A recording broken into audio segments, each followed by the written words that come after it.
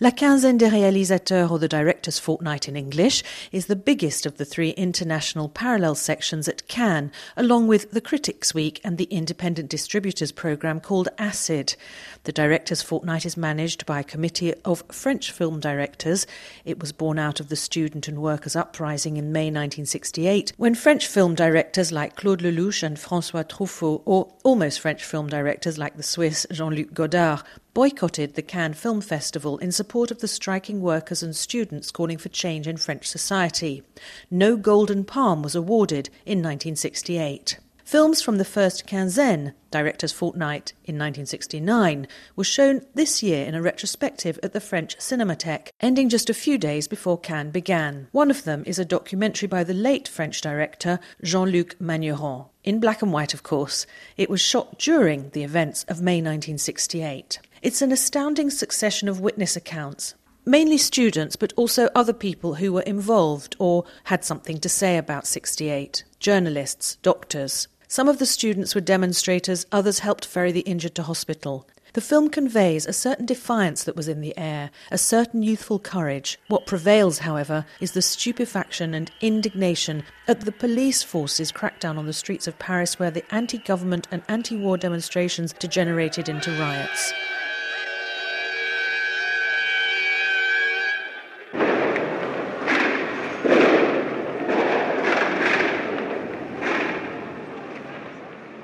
I spoke to Loïc Magneron, who's taken over his father's work on the film distribution side with their company called Wide. First, my father was in the vein of Jean Rouch. The way the film is done, based on interviews and the fact that you are totally in immersion inside the event, there is 2 or 3 moments that, especially one main journalist at that time, where he has an interview of nearly 5 or 6 minutes, that with few words explain the vision of the government and the decision of the state in order to have a repressive attitude against the student.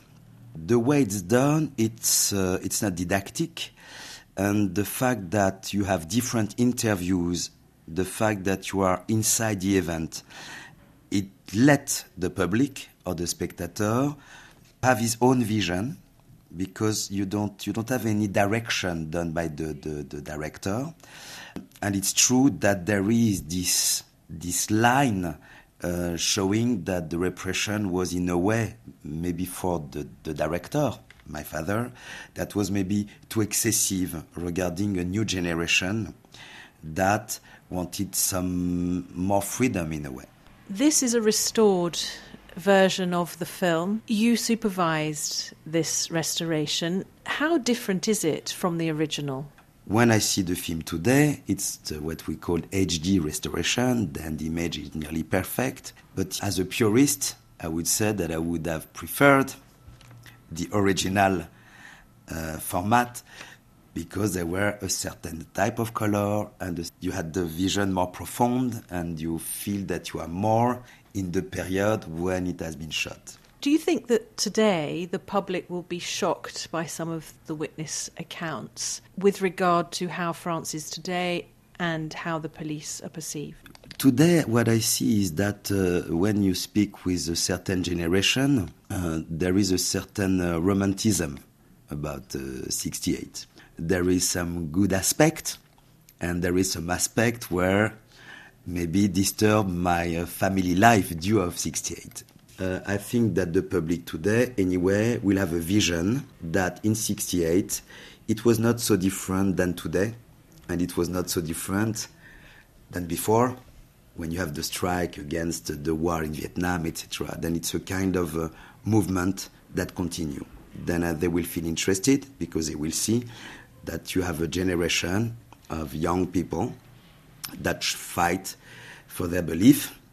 They were right or wrong, but at least they really decided to try to achieve a certain goal.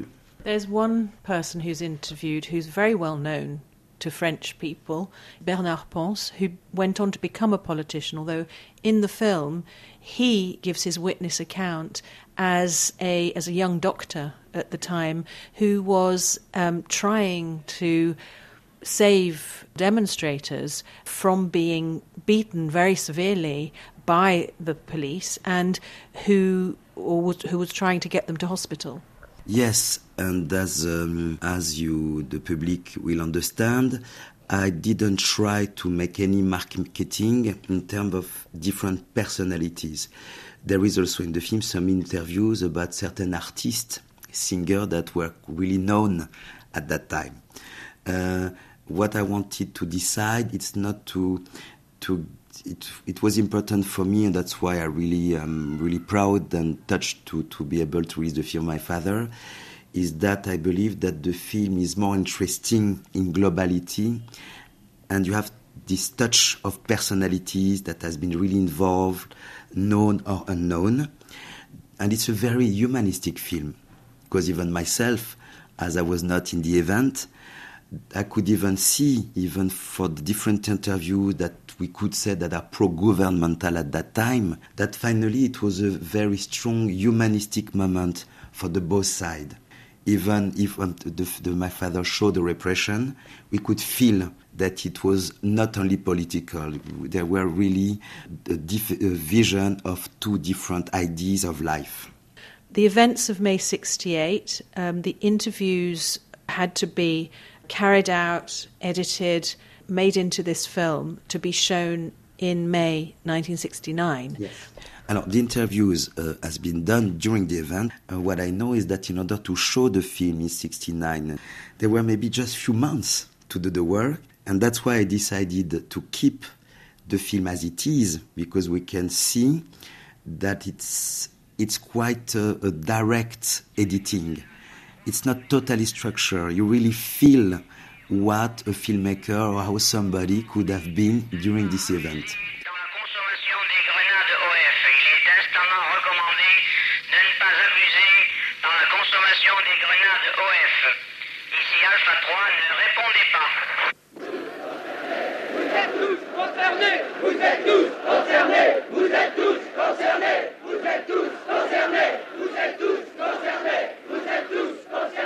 Et toi, René, tu étais manifestant? Non, pas du tout. René faces the camera, but he can't see anything. He's wearing dark glasses. He was blinded by the explosion of a tear gas grenade as he was just walking by in the street.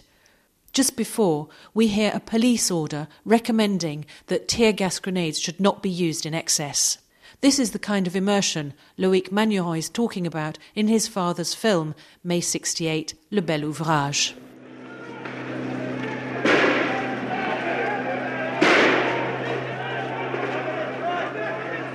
This season in France, there's a wide choice of events in museums or theatres or cinemas recounting May 68 and trying to give those who were not around a bit of history. It's the kind of history that lingers on in France particularly. It shaped the minds and lives of at least two generations. The Georges Pompidou Centre, named after one of France's prime ministers at that very time, and which opened in 1977, has made a poster exhibition and is organising debates open to the public to try to pass on the meaning of, particularly, the political and philosophical movement of 1968. RFI English Services' Isabelle Martinetti met Romain Lacroix, who's curated this event. The event is also linked to the Pompidou Centre's own history and story, in a place that is an opening on the city and on social issues. We try to find ways of fitting ideas about society into a cultural institution. The historical tie with May 68 is a long-standing one.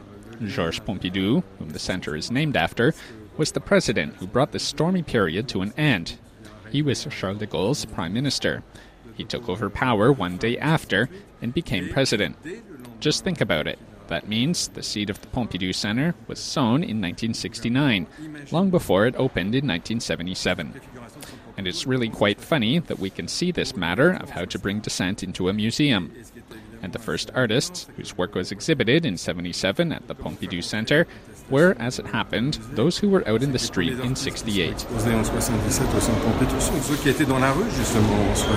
That's all we have time for this week. Thank you for listening. I'll be back with Cinephile at the end of the month, and in the meantime reporting daily from the film festival here in Cannes, on our website, in our Paris Live AM and PM programmes, if you'd like to hear more from the biggest international film gathering in the world. So for now, from me, Rosslyn Hyams, goodbye.